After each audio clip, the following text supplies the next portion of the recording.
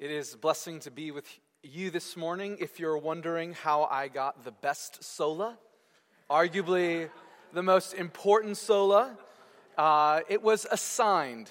I am not the kind of person who would selfishly take it for myself, but I am grateful for the opportunity of speaking today on Sola Fide. Would you just pray with me as we begin? God, we're going to open up your word together this morning, and I pray that we would not view this simply as an academic exercise, trying to fill our minds with more information, but that our hearts would be transformed by what we see together, that we would treasure Christ more than anything. We thank you for the gospel. We thank you that you are a God who justifies sinners. Pray these things in the name of Jesus. Amen. The doctrine of justification by faith alone stands at the center of the Protestant Reformation. It is the linchpin that holds all of the other solas together. And if you don't want to take my words for it, listen to Martin Luther, who said that the doctrine of justification by faith alone is the summary of all Christian doctrine. It is the article by which the church stands or falls. Martin Luther is a name we know well, a leading theologian in the Protestant Reformation. And as a monk, Martin Luther was assigned to a post at the University of Wittenberg in Germany. Now, Wittenberg was a small town, but a political center, and its leader was Frederick the Wise. The leader of the city, Frederick, was a deeply religious man, and he had collected for himself a rather remarkable collection of relics. In the castle church, it was said that he displayed in the church's 9 aisles some 19,000 relics. People would make a pilgrimage to Wittenberg from all over Europe because they said in this collection you could find a piece of straw from Christ's crib, a strand of hair from his beard that was plucked out, a nail from the cross, a piece of bread from the Last Supper, a twig from the burning bush, which is my favorite. I love that. The burning bush. I don't know if it was still on fire. Bits of Mary's hair and clothes, and a host of teeth and other bones from venerated saints. And believers, Roman Catholics from all over Europe would travel to Wittenberg to venerate these relics because it was said that if you came and venerated a relic, you could get 100 days of relief from purgatory. Meaning, if you took one trip to Wittenberg and saw all 19,000 relics and spent time there, you could have 1,900,000 days removed from purgatory because of that one vacation. So given its level of superstition and propensity to indulgences, Wittenberg was a prime target for one of the Reformation's most notorious figures. Johann Tetzel was a renowned seller of indulgences. He was kind of televangelist before there were televangelists. And he would set up shop in the middle of Wittenberg and cry, "When the coin in the coffer rings, the soul from purgatory springs." Or, "Place your penny in the drum and the pearly gates open and in strolls mum." Now, when you hear Tetzel say those things, you first think, man, that guy was a fantastic poet. And you're also pointed to the indulgences of a system that had become corrupt. Roman Catholicism was a system that gave grace to those who earned it. Grace was not a person in Christ, rather, grace was a thing that was granted to you. Grace was something that was granted to you, but it was grace that needed to be earned. And in this theological system, Roman Catholics differentiated between two kinds of grace. There was actual grace and habitual grace. Actual grace affected the forgiveness of actual sins, provided that each and every one of those sins were made known and confessed. But in the Roman Catholic thought, actual grace was not strong enough to remove the stain of original sin. In comes habitual grace. Habitual grace was pure grace and not the result of merit. So you could work for actual grace, but habitual grace was actually given to you as a gift. But habitual grace did not grant you a new standing. Rather, habitual grace infused you with righteousness to give you a boost in the right direction. In the end, after receiving habitual grace, you and performing enough deeds to get enough actual grace, you would be declared righteous after you had become righteous through penance, confession, and if you hadn't done enough of those things while you were alive, if you haven't gotten enough actual grace on top of the habitual grace, don't worry. You could burn off the remnant sins in purgatory and still make your way to heaven.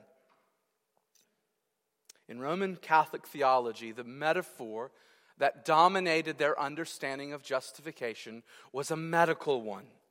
Sin was a kind of sickness that needed to be cured, and God would graciously infuse you with righteousness. He would give you a vaccine, if you will, of righteousness. See, vaccines have always been controversial.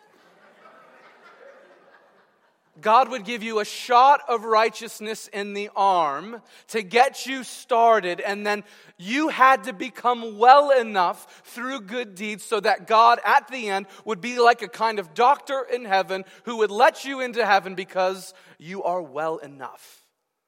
You get out of the hospital of sin and into the welcoming arms of heaven.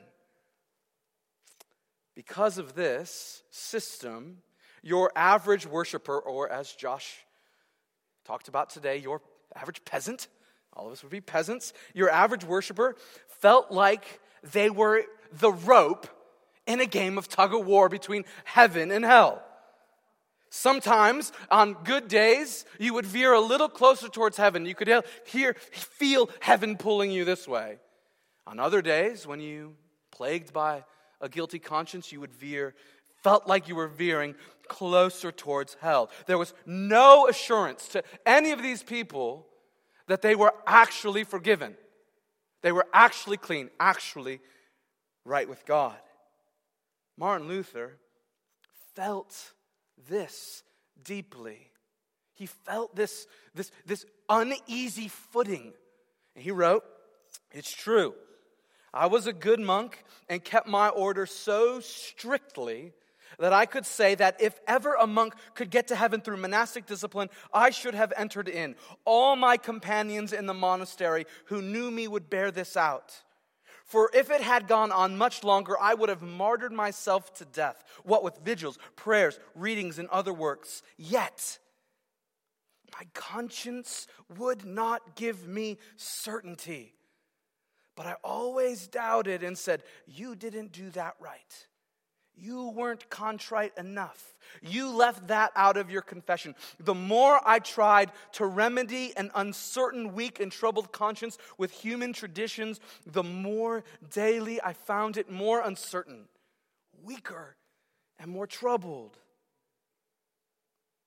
This kind of system, built on human merit, where we earn our standing with God, is suffocating. For sensitive souls like Luther, it was crushing. Luther acutely felt the weight of his troubled conscience. More, he tried to earn his righteousness with God. And when he felt the perfect bar of God's righteousness, he was not encouraged by it. Because the more he thought about God's standard of righteousness, the more he was convinced that he would never meet it. So God's righteousness was not a comforting thought. Luther would go on to say, I actually hated God's righteousness. At one point, and because of this, Because of this, because God would only forgive sins that were confessed to the priest, because you could only get this righteousness by earning it, and because Luther was so sensitive to his own unrighteousness, he would spend hours a day in confession. At one point, in a monastery, you report to other monks, and you give confession to other monks. At one point, his superior said to him, "Look, Brother Martin, if you're going to come in here and confess so much, why don't you do something worth confessing? Kill your mother or your father. Commit adultery. Stop coming in here with such flummery and fake sins." But in this system, actual grace only came if you confessed sins. And Luther knew that sin permeated everything he did. This system was suffocating. This system led Luther to hate God's righteousness. But what changed? What changed in Luther? How did Martin Luther move from seeing the righteousness of God as a thing to be treasured versus a thing to be feared? The answer to that question is Luther understood the gospel as the message of God justifying sinners by faith. God opened up Luther's eyes to the gospel, and we think of verse we know well in Romans 1, the just shall live by faith. And that understanding of the gospel changed Luther, and Luther sparked a Reformation. Righteousness, God's righteousness then, in the gospel, is given as a gift to those who believe. The doctrine of justification can be summed up this way. Salvation does not come from looking inside ourselves at our own works of righteousness, but we are justified when we look in faith to Christ alone for salvation. I want to see this in a text. I can tell you that Luther taught it. I can tell you that other reformers taught it. But if we don't see it in Scripture, sola scriptura, then it doesn't matter what these individuals said. It doesn't matter what I say. So go to Romans 3. Romans 3, 21 through 26 may be the most important text in all of the New Testament. It may be the most important text in the book of Romans. And in a sense, you can see everything we need to see about justification in these verses. We'll, of course, look at some other texts. But Romans 3, 21 through 26. As you turn there, I'm just going to set the context for the book of Romans. In Romans 1:16, Paul tells us that the righteousness of God is revealed. The just shall live by faith. God's righteousness is revealed in the gospel. I'm not ashamed of the gospel, Paul said in Romans 16. It is the power of God to salvation because the gospel reveals God's righteousness. In the next major section of the book of Romans, Paul wants to convince you and me and all Jews and all Gentiles that they are under the wrath of God. Romans 1:18, for the wrath of God is revealed from heaven against all ungodliness and unrighteousness of men who by their unrighteousness suppress the truth. End of chapter 1 into chapter 2, Paul is going to say that all men, even Jews and Greeks, suppress the truth and unrighteousness, and that Jews cannot gain a righteous standing by keeping the law. We saw that in Romans 3 as Brett read the verses right before this. You can't gain righteousness by law keeping. Law reveals sin. It doesn't make you righteous. So Jews and Greeks, all under sin. The law is of no help. So then, what is our hope? If you're in your Bible, look at verse 21. But now, the righteousness of God has been manifested apart from the law.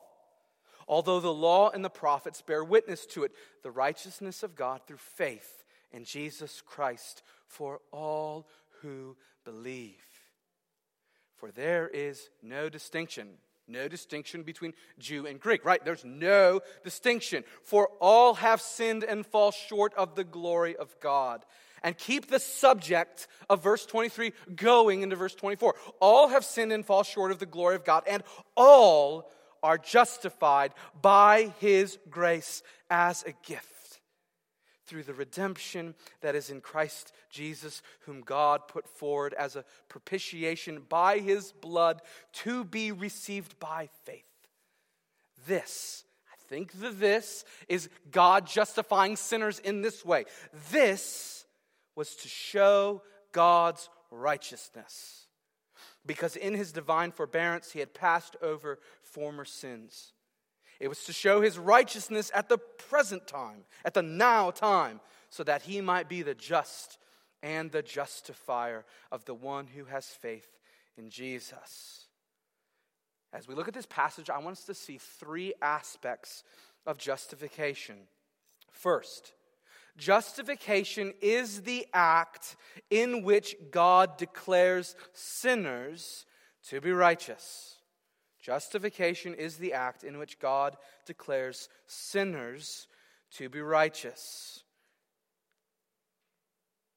Verse 21, Paul contrasts the revelation of righteousness now through Christ compared to the righteousness of God revealed at past times through the law. Now, the righteousness of God has been manifested apart from the law. But this revelation of righteousness is not a contradiction to what was revealed in the law. Rather, verse 21, the law and the prophets bear witness to it. The righteousness of God revealed in the gospel is testified to by the Old Testament. This is, verse 22, the righteousness of God through faith in Christ for all who believe. Justification is the act which God declares sinners to be righteous. Now, the question of justification, as we've seen, is at the very heart of the Reformation. For when God justifies, he declares that a sinner is righteous. When God justifies, he pardons people who should stand condemned. He clothes filthy beggars in the perfect holiness of Christ. When God justifies, he grants you a righteousness that is not your own. And if we're going to understand justification in this text and according to how the gospel presents it, there's three attributes of justification we need to have in our minds. If we're going to understand how God declares sinners to be righteous, there's three terms you have to know. First, this justification is forensic. If we're going to understand justification rightly, we need a new metaphor. Roman Catholics use the metaphor of the hospital. God was a doctor. Grace was an infusion of righteousness, and you need to get well enough to get into heaven. They brought you to the hospital. But Paul in Romans 3, and the Reformers rightly understood that justification is forensic.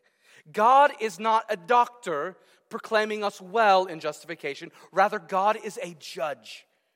And he is looking at sinners and pronouncing them innocent. Justification involves a change of status. It is the opposite of condemnation. We are not condemned by God as a just judge. We are not called guilty. Instead of being condemned, we are pronounced innocent. In medieval theology, you would gradually become righteous. And eventually you'd be righteous enough to be justified. In Roman Catholic theology, there was a confusion between sanctification and justification. Because we understand God's righteousness to be declarative that leads to our sanctification. They saw sanctification as the soil that justification came out of. In justification, God is a just judge that declares us righteous.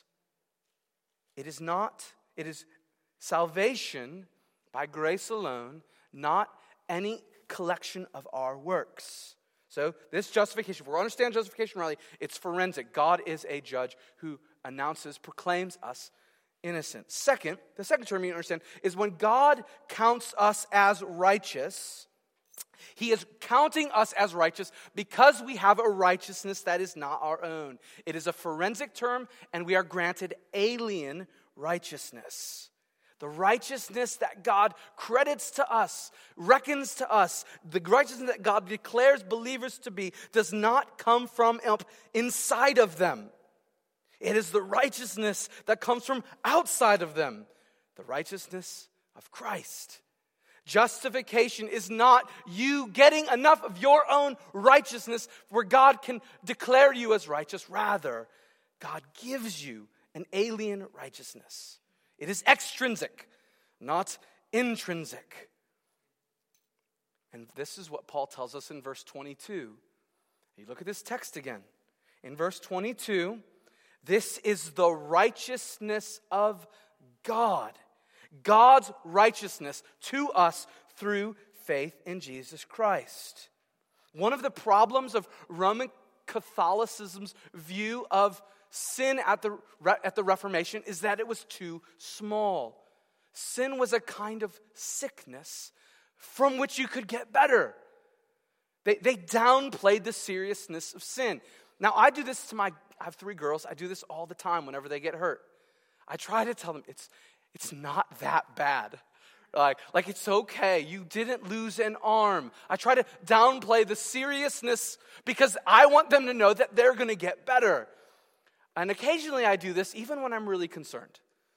My 5-year-old Evelyn was on a scooter, and she has no fear of anything. And it's like yesterday.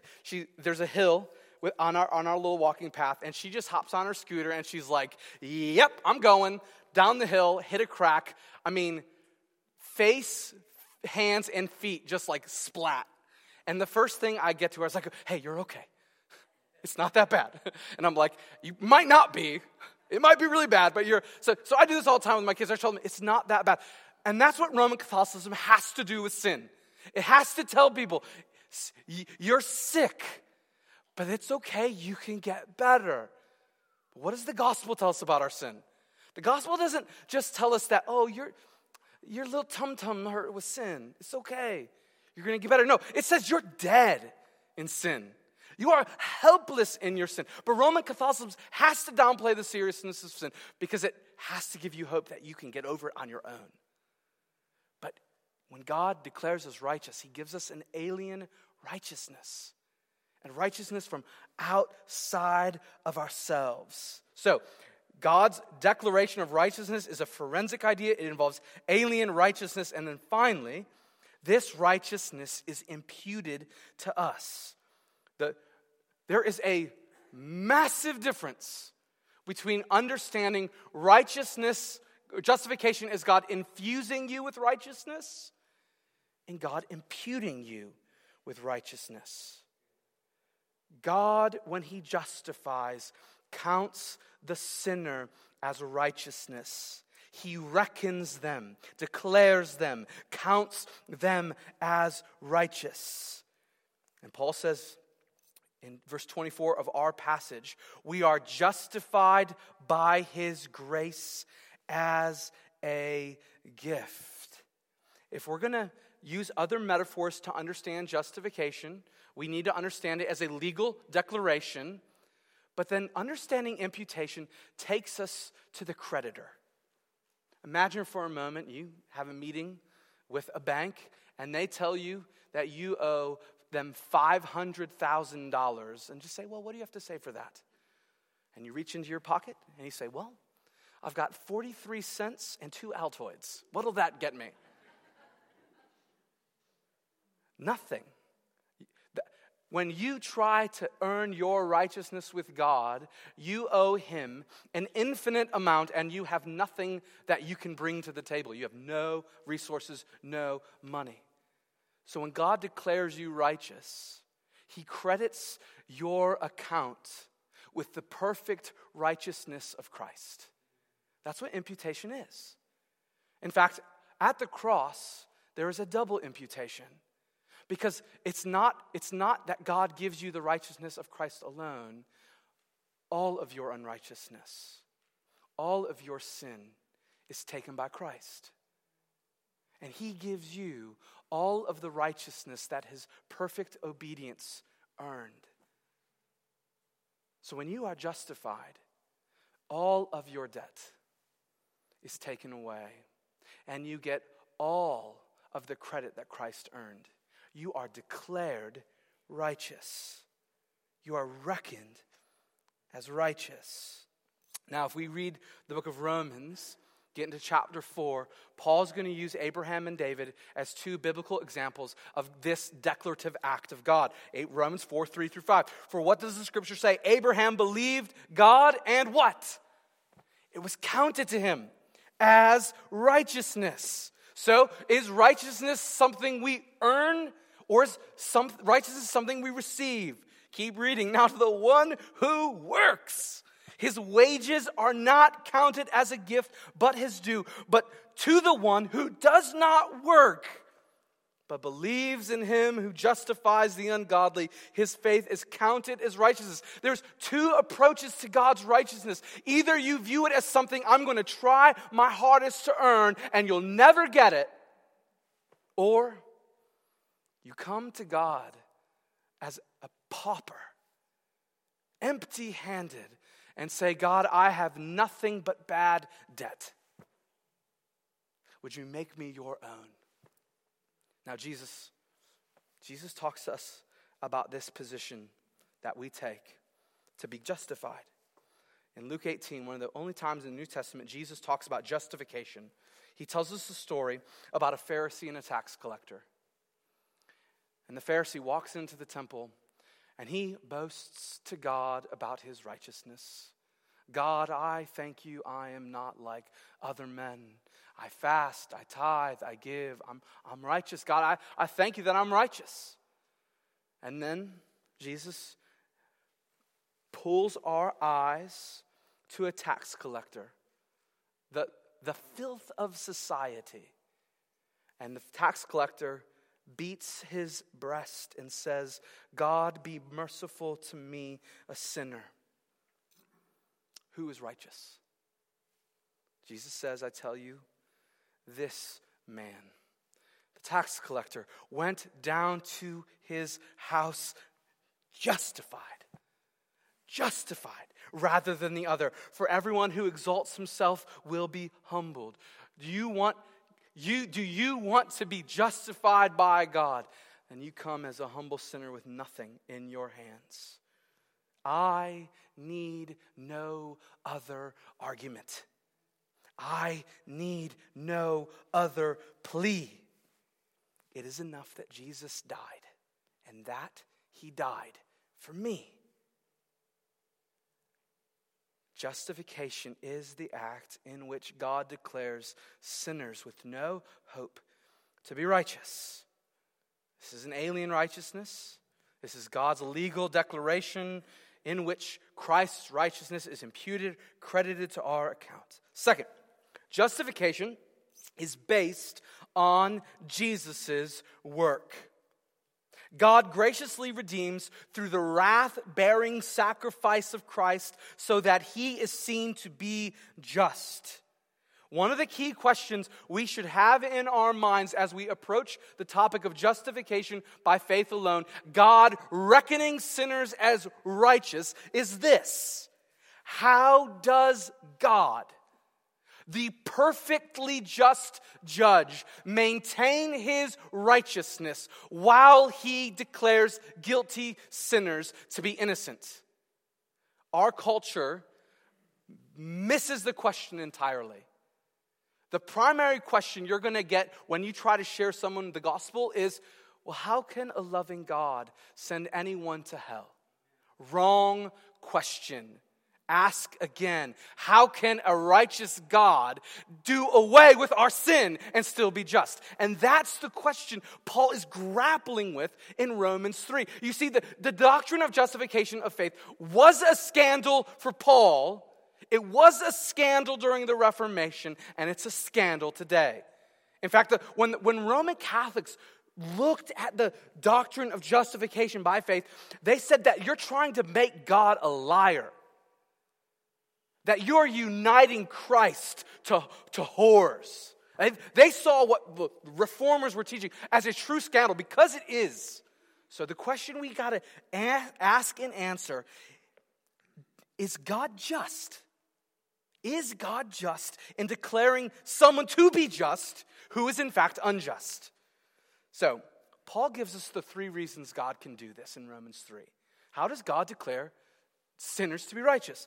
First, Christ is our redemption. I already kind of hinted at this when I read Romans 3. Paul states the case, again, Romans 3:23, it's a verse we've all probably memorized. For all have sinned and fall short of the glory of God. We memorize that verse, but that's half a sentence, right? We think that's a standalone verse in the book of Romans, and it's not. All are sinners, and you have to keep reading to get the main point of the verse, main point of the sentence. And all are justified by his grace as a gift. And how does this come to us? Through the redemption that is in Christ Jesus. The first ground of our justification is that Christ is our redemption.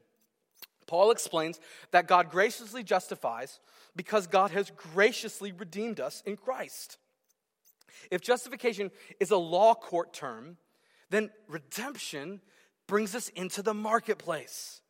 God has paid the price to deliver us from our bondage to sin. He has redeemed us from our slavery. In this redemption, we pay nothing, and Jesus pays everything. But because we pay nothing for our redemption does not mean that it is free. Jesus paid a great price. How does this justification, how does this redemption come to us? The redemption through the blood of Christ that is in Christ Jesus. God can justify because Christ is our redemption. Second, God can justify and remain just because Christ is our propitiation. We are justified, verse 24, by his grace as a gift through the redemption in Christ Jesus, verse 25, whom God put forward as a propitiation by his blood.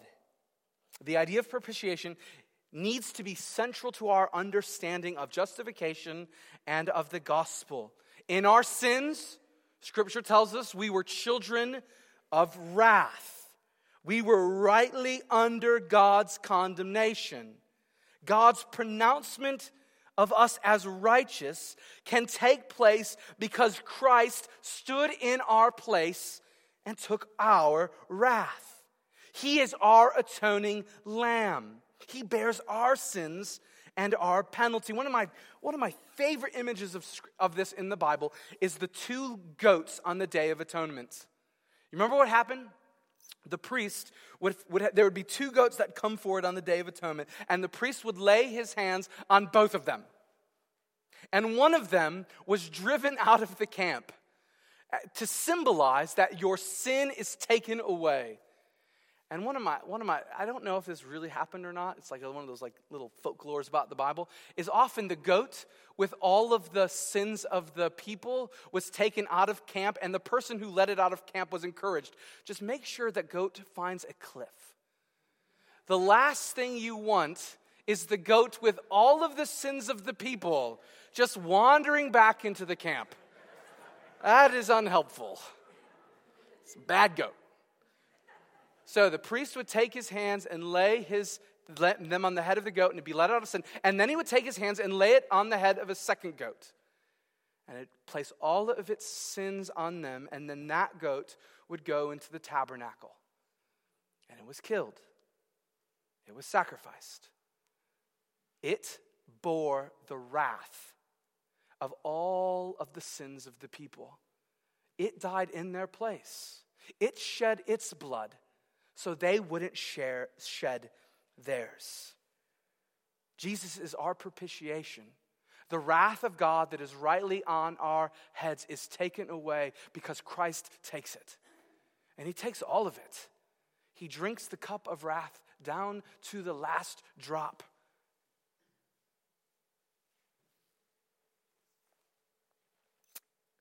Third, We are justified because Christ is our redemption, Christ is our propitiation. And third, in this passage, we say in this text, we are justified and God is vindicated. Paul argues forcefully that in Christ, God's mercy and justice are not forces competing against each other. Right? There's the tension. How is God merciful and forgiving and gracious and just? In the gospel, these are not two forces that are pulling away from each other. In the gospel, God maintains perfect justice and mercy. And if you don't feel this tension enough, go to Exodus 34 in your mind, or go to it in the text. In Exodus 34, God is both merciful and just. And the central plot tension of the Bible is how God is both.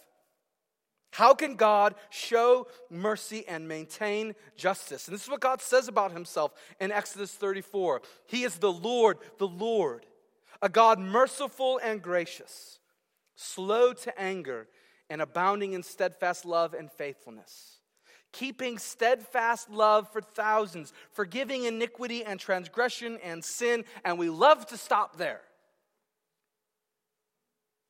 But God is merciful, gracious, abounding in steadfast love, loves to forgive, but who will by no means clear the guilty, visiting the iniquity of the fathers on the children and the children's children to the third and fourth generation. So how is that tension resolved? God sends his own Son in our place. In the gospel, the tension of God's love and God's just anger is resolved. On the cross, God is both perfectly merciful and perfectly just in his judgment. And that's what Paul says in Romans 3. That justification by faith alone reveals God's justice. First, at the end of the passage, this was to show God's righteousness, verse 25, because in his divine forbearance he had passed over sin. How did God not kill every sinner immediately as they sinned in the Old Testament? He was patient. He was kind, but his patience was not a withholding of his justice. He was patient and just then, and what does he say in verse 26? He is patient and just now. It is to show his righteousness at the present time, so that he might be the just justifier of the one who has faith in Jesus. God justifies justly, because Christ is our Redeemer and our propitiating sacrifice. This doctrine that we are justified by faith alone is the ground of our assurance. I don't think I can overstate how important that is. You can know that because of Jesus you're forgiven. That is not sinful presumption, it is a gospel promise. Therefore, since we have just been justified by faith, we have peace with God. So believer, when the gnawing doubt about your standing with God comes into your mind and your heart, where do you look? When Satan accuses you rightly about the sin that is in your own heart, where do you look? When Martin Luther talked about this, he says you can look the devil in the face and say, I agree with you. I'm actually worse than you say that I am. When Satan tempts me to despair and tells me of the guilt within, where do I look? Upward I look and see him there, who made an end to all my sin. Look at Jesus. He is the author and perfecter of your faith. Justification is God's declaration the act in which God declares sinners to be righteous. Justification is based on Jesus' work. And third, and finally, justification is received by faith alone. As we read Romans 3:21 through 26, you see this a number of times. Verse 22, this is the righteousness of God through faith in Jesus for all who believe. Verse 25, whom God put forward as a propitiation by his blood. And how do we receive it? To be received by faith. At the end of the passage, verse 26, so that God might be the just and justifier of the one who has faith in Christ. Paul's repeated this 3 times. We are righteous. We receive this righteousness, a righteousness not our own, or righteousness through the redemption of Christ by faith.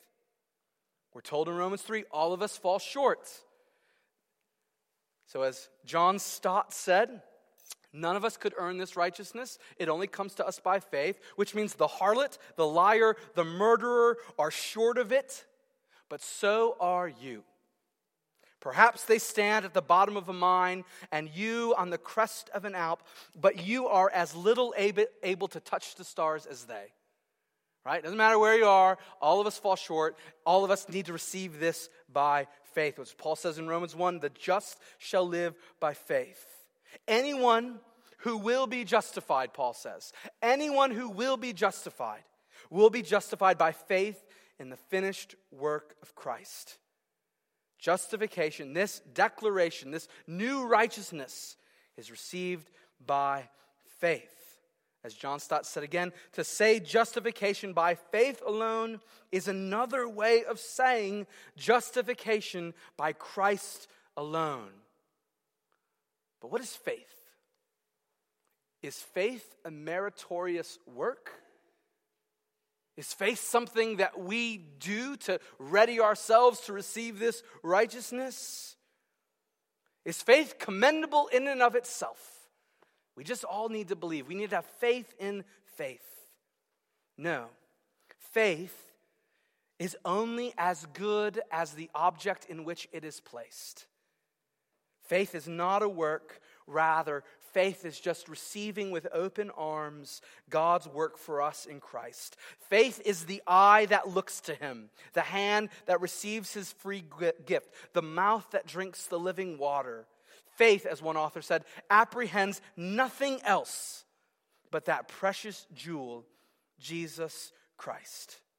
As Richard Hooker, the late 16th century Anglican, wrote, God justifies the believer not because of the worthiness of his belief, but because of Christ's worthiness, who is believed.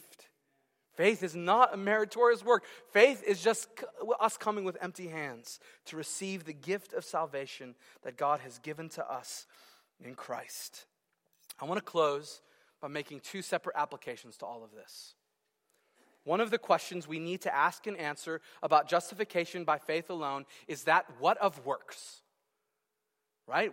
I've spent a long time hopefully arguing, hopefully convincingly from Romans 3 that justification is not based on human merit, but based on the work of Christ. But then what of works? We misunderstand the role of works in justification and in the salvation if we say that works have no part at all. The difference between Roman Catholicism and Protestantism on the role of works is not that one sees works as necessary and the other not. Now, you may be thinking, are you just undoing everything that you've done? No. Protestants rightly see works as necessary in our salvation, but good works are not the grounds of our justification. They are the necessary result. Jesus said, a good tree will bear good fruit. Not may, not could, will. If you have received God's justification, if you have been pronounced as just, then you will live justly. Works are a necessary part of our salvation. It is not the reason we've received it, but it is the necessary sign that we have. So we need to read James 2 as carefully as we read Romans 3. Faith apart from works is dead. It's dead. Dead faith. When we see dead faith, faith that says, I believe in Jesus, but shows no transformed life. Right? We have to say both. Second point of application. When Martin Luther taught the doctrine of justification by faith alone, he wanted people to understand a very important implication. He said that if this is true, and the Bible, because I believe the Bible, I believe it is, then every believer is simultaneously wretched and righteous. That every believer is simultaneously a sinner and a saint. We need to remind ourselves of that, because reminding ourselves of that will change the way we deal with our own sin and the way we deal with others. Christian, you are simultaneously a sinner and a saint. This means that you should not be surprised by the myriad of sins that emerge from your heart. When you look closely at the motives and intents of your heart, don't be surprised when you see lust and greed and pride, anger, resentment, bitterness. You are a sinner, and your sin runs deep.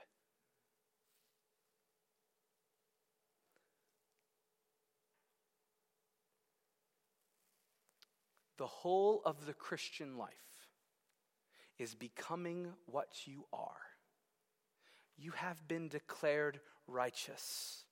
So even though your entire life you will see a myriad of sins in your hearts, and in fact, the more you grow closer to Jesus, the darker your heart will appear.